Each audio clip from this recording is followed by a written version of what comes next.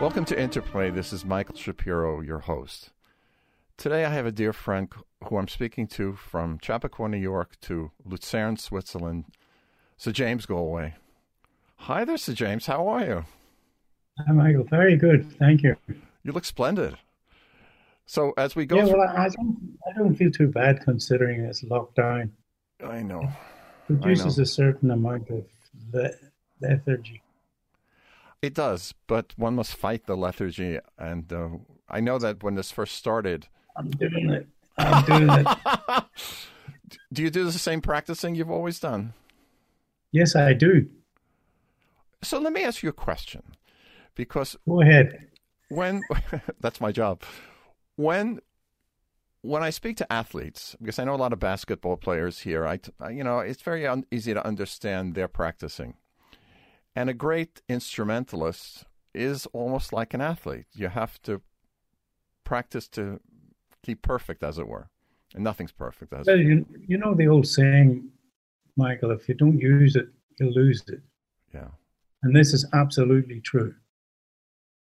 Do you think there's a change in embouchure or support as one gets older?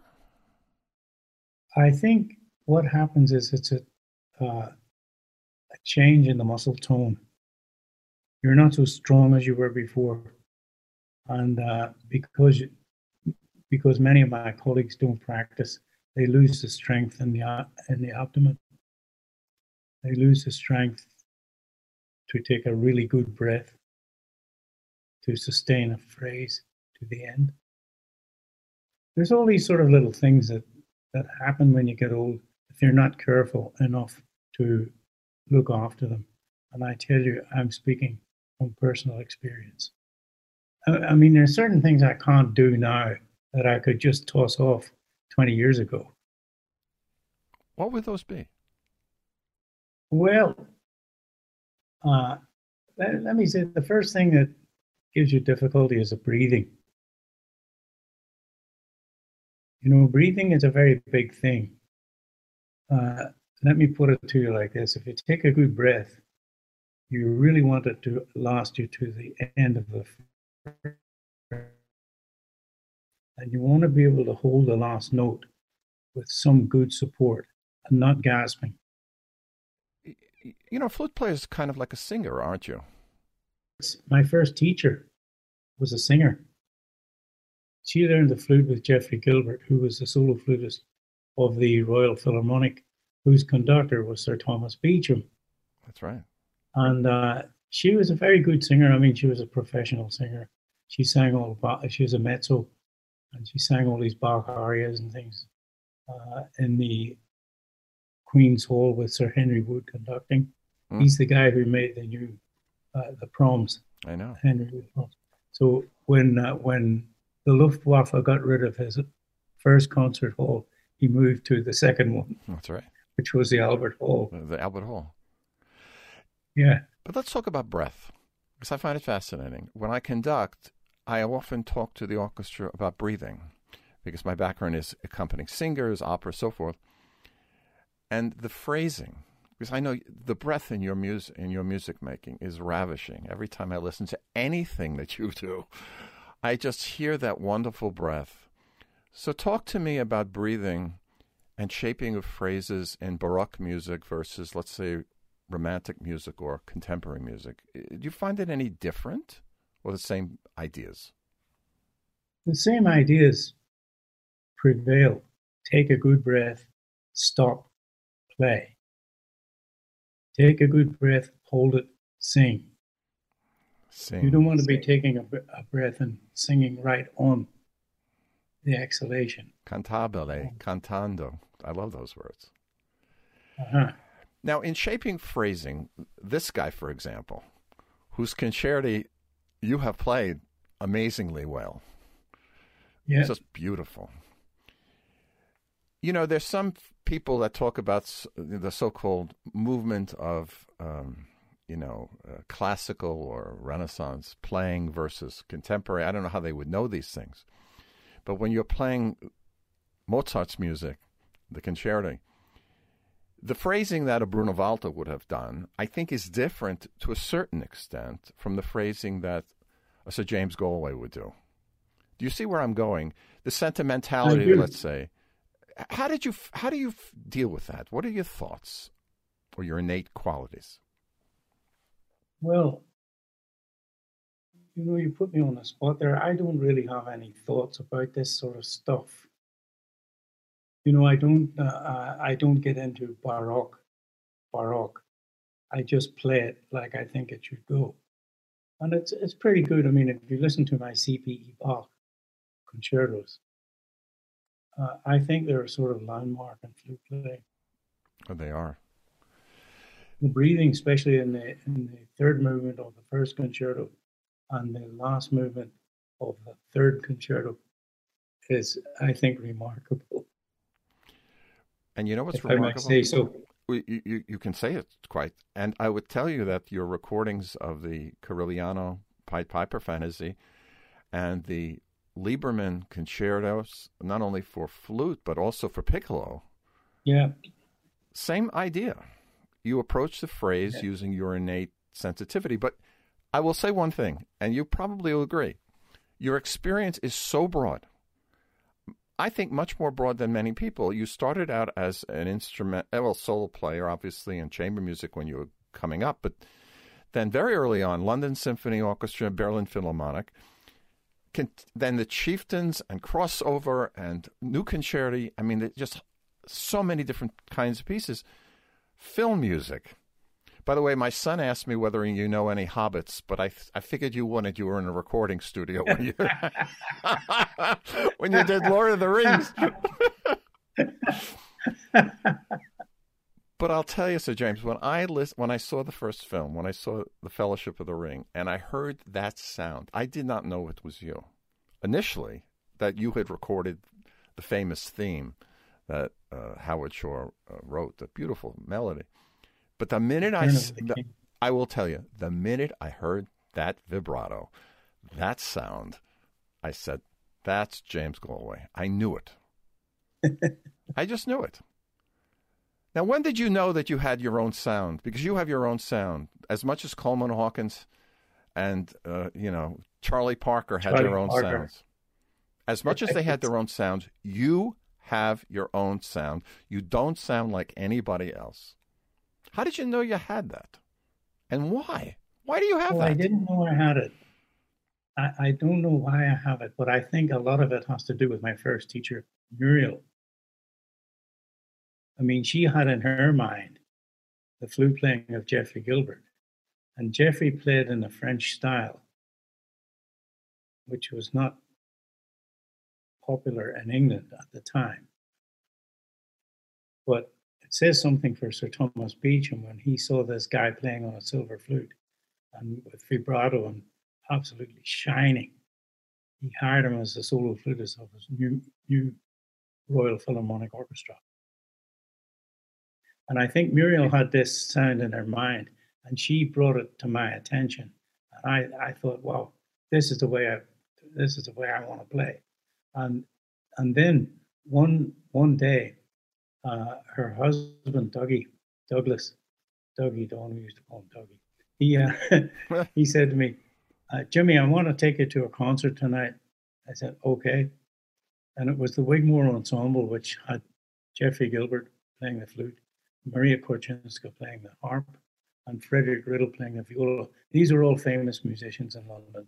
Yeah. And I got along there with my suit, which I had been wearing for the last 3 years, and had the menus of school dinners all over them. And I sat down and started listening to this concert, and I thought, this is amazing how this guy plays the flute. Nobody plays the flute like this. And it was true. At that time, nobody did play the flute like that. In England, anyway. Of course, in France, it was another matter. But I got to meet Geoffrey afterwards, and it was so interesting. He showed me his flute, which was an old Louis Lott flute, old French flute, which he liked. And then I got to eventually study with him when I went to London. I studied for 3 years with John Francis, who was a very good teacher. And was very kind to me. I lived in his house as well. So is the sound Um, created by an embouchure or breath or both? Three things: They are. embouchure, breath, and the inside of the mouth. You know, when you sing a scale, a simple scale, any scale like do, re, mi, fa, sol, la, si, do, the embouchure changes as you go up inside your mouth and changes as you come right down. Bravo. Right? I got Sir James So Galway to that's sing on Interplay. This is fantastic. yeah, wait till you hear me when I get warmed up. I want to talk about your childhood. But you for see a what second. I'm talking No, about I've here, totally, Michael? totally. It's clear. You can relate to this in the voice because it is not possible, absolutely not possible, to sing a low note with the same mouth position as a high note. And that means that every note in between has a special place, and that you can only sing these notes with special, what would I say, vowels. No, the solfege too. Talk to me about the famous section for solo flute in the fourth movement of Brahms 1. Mi, re, do, sol. Talk to me about where your mouth is when you hit that high E, which just shines all over the orchestra, which you've played. What are you doing? What are you doing in your mouth when you hit that note? Well, you know, I can't tell you because it's so long since I played it, I can't remember. But I just remember that it would certainly not be the embouchure for a low note. It would be the embouchure especially for E. And what's that? It's a pianist that's asking. Everything is a little bit high up, and the lips are a little bit more forward, like a kiss. Mm.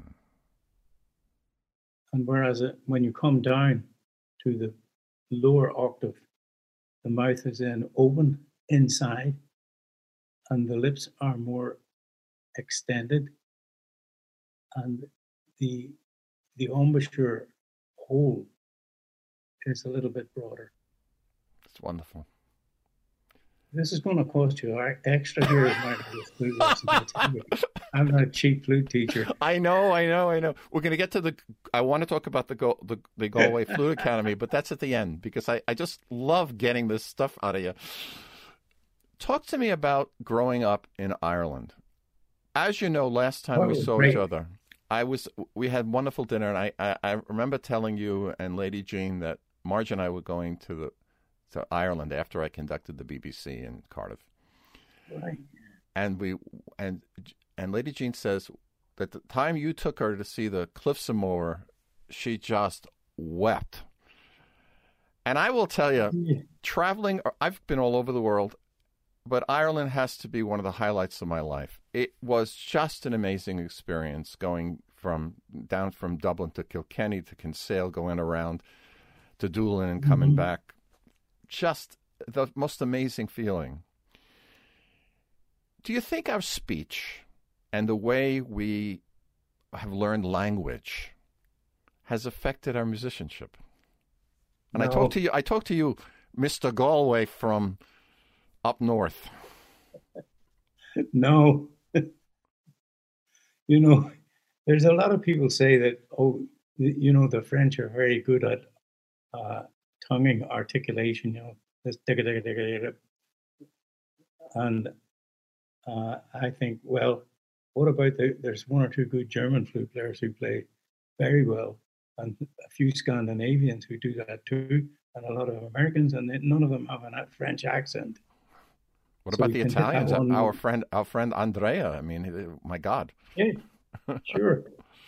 And listen, about the tonguing, the reason the French are so good at it is the standard French tutor for the flute is written by Taffanel and Gobert. Mm-hmm. And then the 17 daily exercise contained in part 2.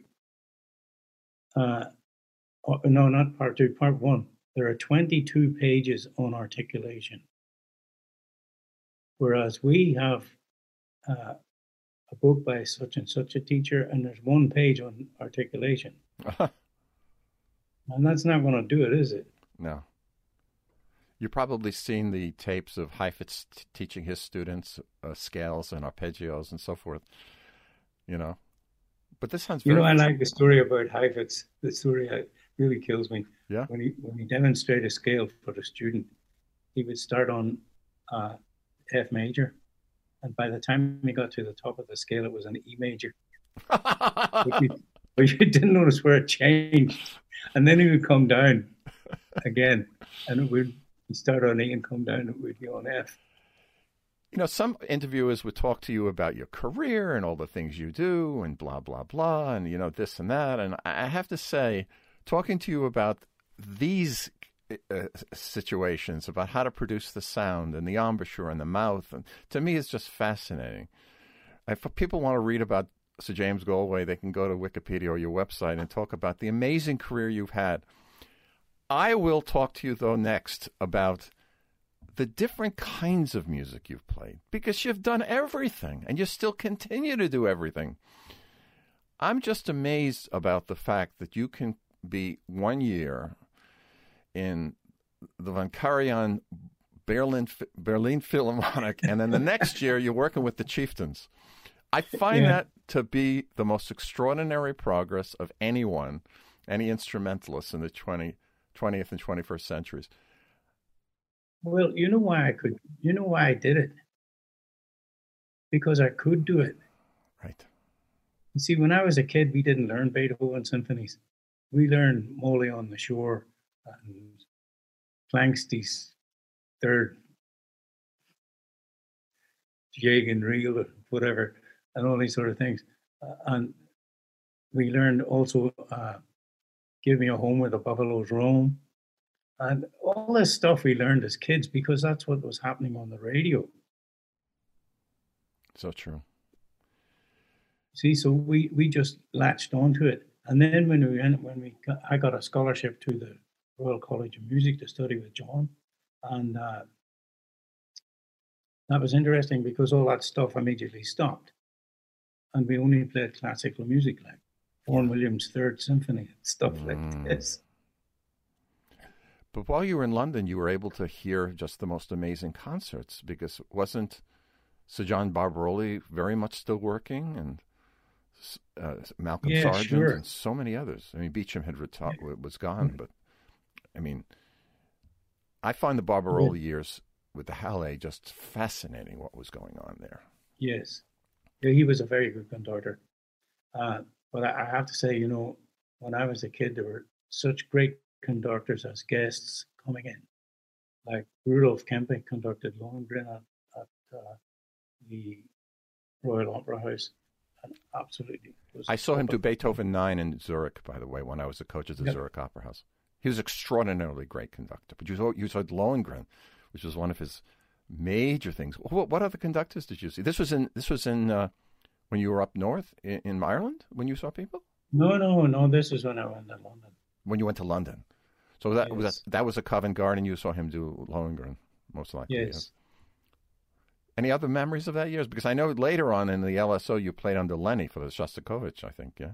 Oh, that was amazing. I mean, playing with Lenny was just an eye-opener about what conducting was all about.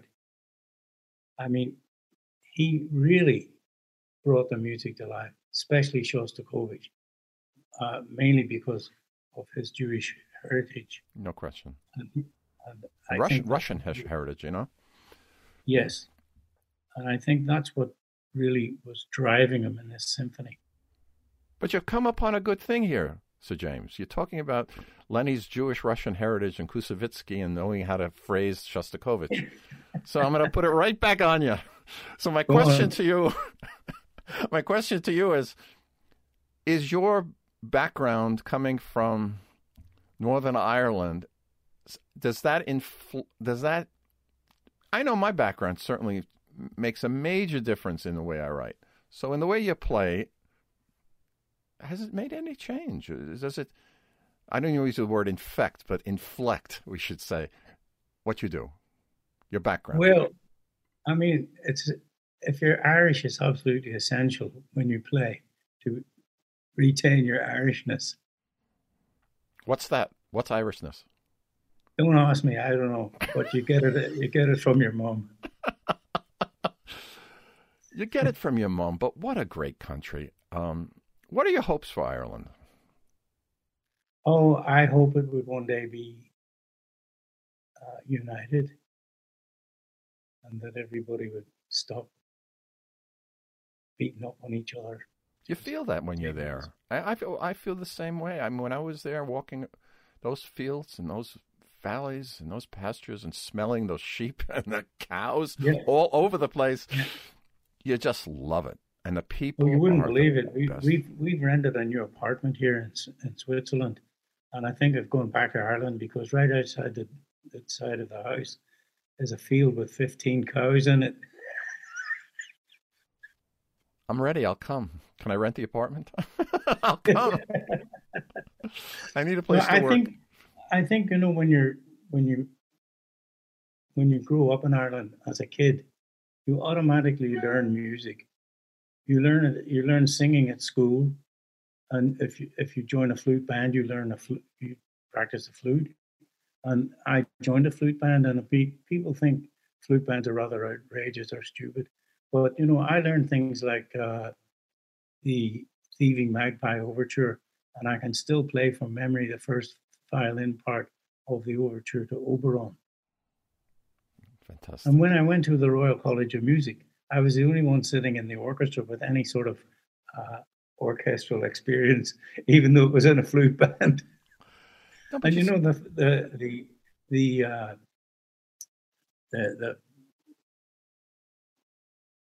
what's it? The one that starts with the drum, I just mentioned it a minute ago. Oh, the Magpie? Yeah, it goes perfect because it opens up with the drum solo. Right. It gets your attention. Yeah, and I mean the side drum plays all the way through the first part of the overture. Mm-hmm. So when we learned these things, it really took root, and it was not only pieces like that we learned. I first played my first unfinished symphony with 36 flutes, 4 drums, bass drum, side drum, and cymbals. You could have heard that racket. And this was a funny thing. I thought the Jupiter Symphony was great. We played it really good. And then I went to London, and I went around to hear Thomas Beecham conducting the BBC orchestra in the Jupiter Symphony. And guess what? He swore at them all the way through. Live performance. He swore at them. What was he swearing about? Yeah. The intonation and stuff.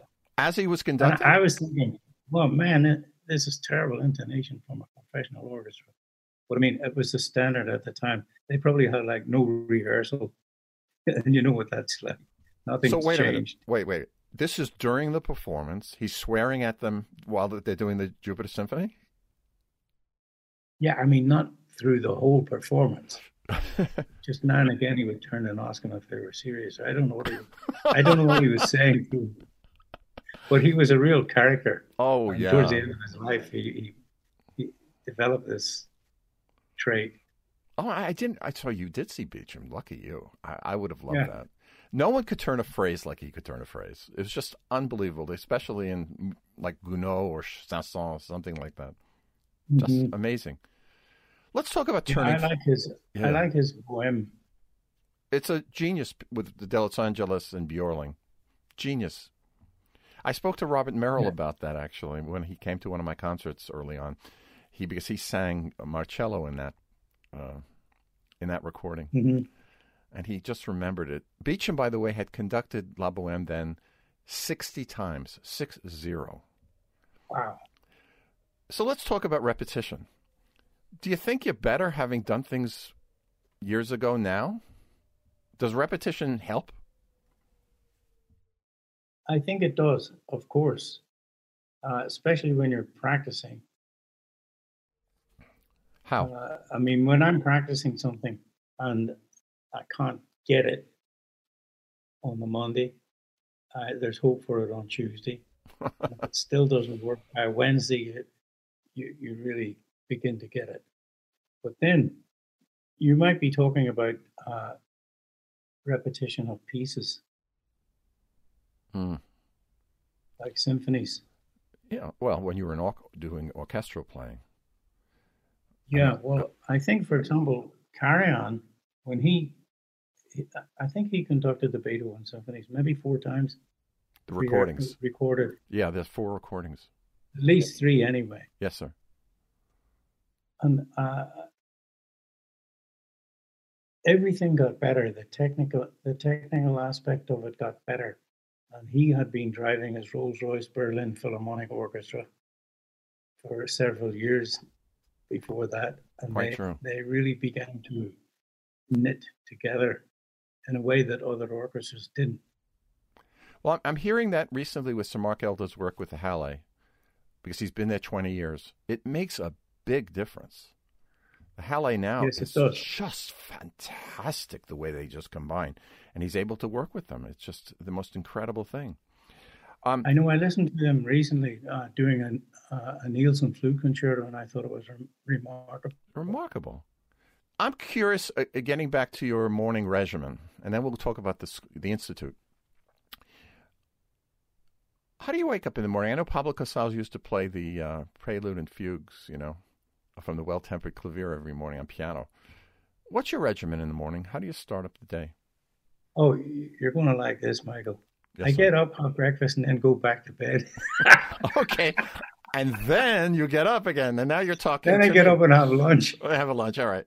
But it's only because I'm rather elderly that I do all the sleeping business. Well, there's a line from The Wizard of Oz. I get up at 10 and I get up at 12 and start to work at 1, have an hour for lunch, and then at 2 we're done. It's like jolly old fun. So again, when you're not sleeping Yeah. or eating, Yeah. both of which we both enjoy, what's your regimen as far as practicing? How do you start up? I play scales and arpeggios. That's all. And now, sometimes I practice a piece if I need to demonstrate it to the students online. For example, if I want to demonstrate something like breathing, I take the second movement of the suite by Vidor for the flute, which is really very difficult for the breathing. And what I try to convey to the student is, when you get to the end of this place in the music, the note should be full and have a full support. You shouldn't be empty. Right. Otherwise, you're not going to have the rich tone that you really are searching for if you don't take. And of course, in the additions that I make, I mark breathings in all over the place, because there's a lot of students and people taking breaths. They say, "Oh, I don't need to take that breath." And I think, this is the bad news. You really do need to take that breath, because it's not really supported. It's only blown. I'm fascinated also by your impact in the field of specially commissioned flutes. I think from 3 companies. Oh, yeah, computers. Now let's talk about that. How are they commissioned, and what are you looking for from either, I don't know, from the Galway Crusader flute or the Nagahara flute series or the Q series that's put out by Haynes? I mean, how are they different, and what are you telling them to do when they manufacture them? Well, we're trying to get flutes that are of a high enough quality and cheap enough for students to afford, and for young professionals to afford. And I do my best to influence the most important part of the flute, which is the embouchure plate, the little chimney that you blow on here. Does it matter what they're made out of? Silver, gold, platinum? I know my flute makers are going to kill me, but I don't think so. Oh, we won't tell them. We won't cut that bit out. It's up here. It's I here. mean, I play on a platinum flute with a platinum riser. This is the little bit we're talking about, the riser. Some people have gold risers. Some people have a completely gold flute.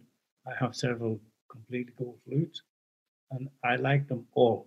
In fact, the most popular flute that I own is the one that I used for the most of my recording career, and it's the one with the diamonds in it, Wow. What do the diamonds do made by to us? Muramatsu in America.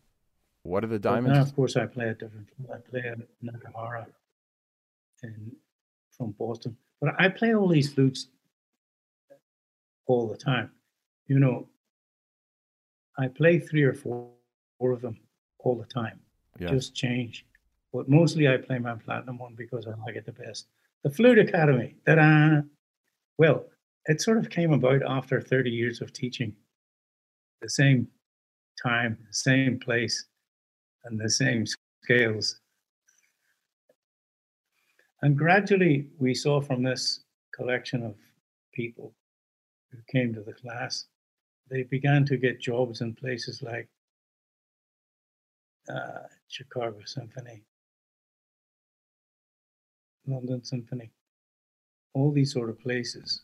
Little bands. Los Angeles. Yeah. Yeah. I mean, really, really big time flute players they all became. I mean, one of them just now has gone off to Abu Dhabi to teach the flute. Okay. And she'll be a very good teacher because, you know, she plays everything from memory. Wow. And plays it very well, too, I have to say. Beautiful player. Well, at the Flute Academy, I know that it's virtual this year, but in the past you've been at some very lovely locations in your area, and I think in Europe. What's the basic curriculum? What are you offering there? Well, I'll give you a description of how the day starts. Please. In the morning, we have breakfast around about 8 o'clock. And then we have warm-ups. And at the same time, I play the kids some films of flute players, including myself, Marcel Moyes and stuff. Mm-hmm. And then we start doing an interpretation of sound, how to get a good sound. So we do that for a bit, for about an hour, and then I begin to teach each privately. So everyone gets a 40-minute lesson. Then it rolls along to lunchtime, and we have 3 40-minute lessons in the afternoon, maybe 5, not sure. I can't remember. I know Lady Jean is very active with you in this academy, and the two, yes, she is. The two of you are powerhouses in the way you put this together. It is extraordinary. I know there's a lovely website, and I love seeing when she puts little quotes about it.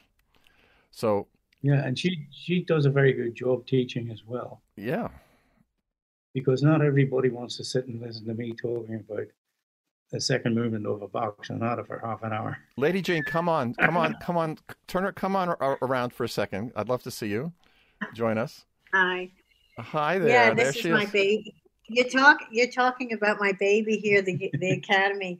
I was just on the phone actually with my assistant, and she's making a whole new timeline and format for what we're going to be releasing October 1st. What is that? Virtually.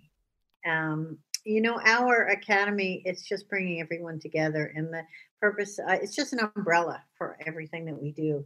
And all our outreaches, our community events, we've been doing all over the world. Every time we had a concert, bring it for kids. We work with the Ravinia Music Matters program. We support that. We support so many programs. And one of the big things that we have done that got stalled, that I'm just working on now, is our 80 for 80. And for my husband's 80th birthday, we decided to go to some flute companies and ask for 80 flutes to distribute to some organizations that we work with, one of them being HOLA out in Los Angeles, the heart of Los Angeles. Right. And also the Kauffman Music Center that we're big supporters of. in New York, and some other various, and also the Music Matters program in Ravinia, and also some in England, Ireland, everywhere we are. But as soon as we reached 80, which was very quick, my number went up to 800. Because this Galway Gives Back is what we're all about. And so what we did initiate this summer was the Galway at Home series, which is our free live Facebook teaching things. And it's all about mentoring. I just now wrote to two of my students that were communicating, especially now we have to we have to get out of our little shell here and encourage the others. And it's a little hard. It's hard for us too, because it's just everything for us has stopped too, but we just have to keep pushing ahead. Well, the pushing is great, and frankly, the impact that you both have had over so much time and going into the future, I have the best wishes for both of you. You both understand German, but I'll give you some Yiddish, which is bis 120, which is the age of Moses. So you got 40 more years there, Jimmy. Got a lot of flute playing left. So James Galway. Michael, maybe we could get you on one. Maybe we can get you on one of our series. We'd like to interview you too, because we bring in all different artists from the field. We would love that, and the students would too. I'm there. I'm there. Thank you. I'm actually here, and you're there, but I'm with you. I would love to help you anytime. That would be great. So James Galway, Lady Jean Galway, this has been an immense pleasure for you to join me. Thank you. Thank you. Thank you. Bye for now. Michael. Take care. This is Michael Shapiro on Interplay, Conversations in Music. You've heard Sir James Galway and Lady Jane Galway. Thank you both.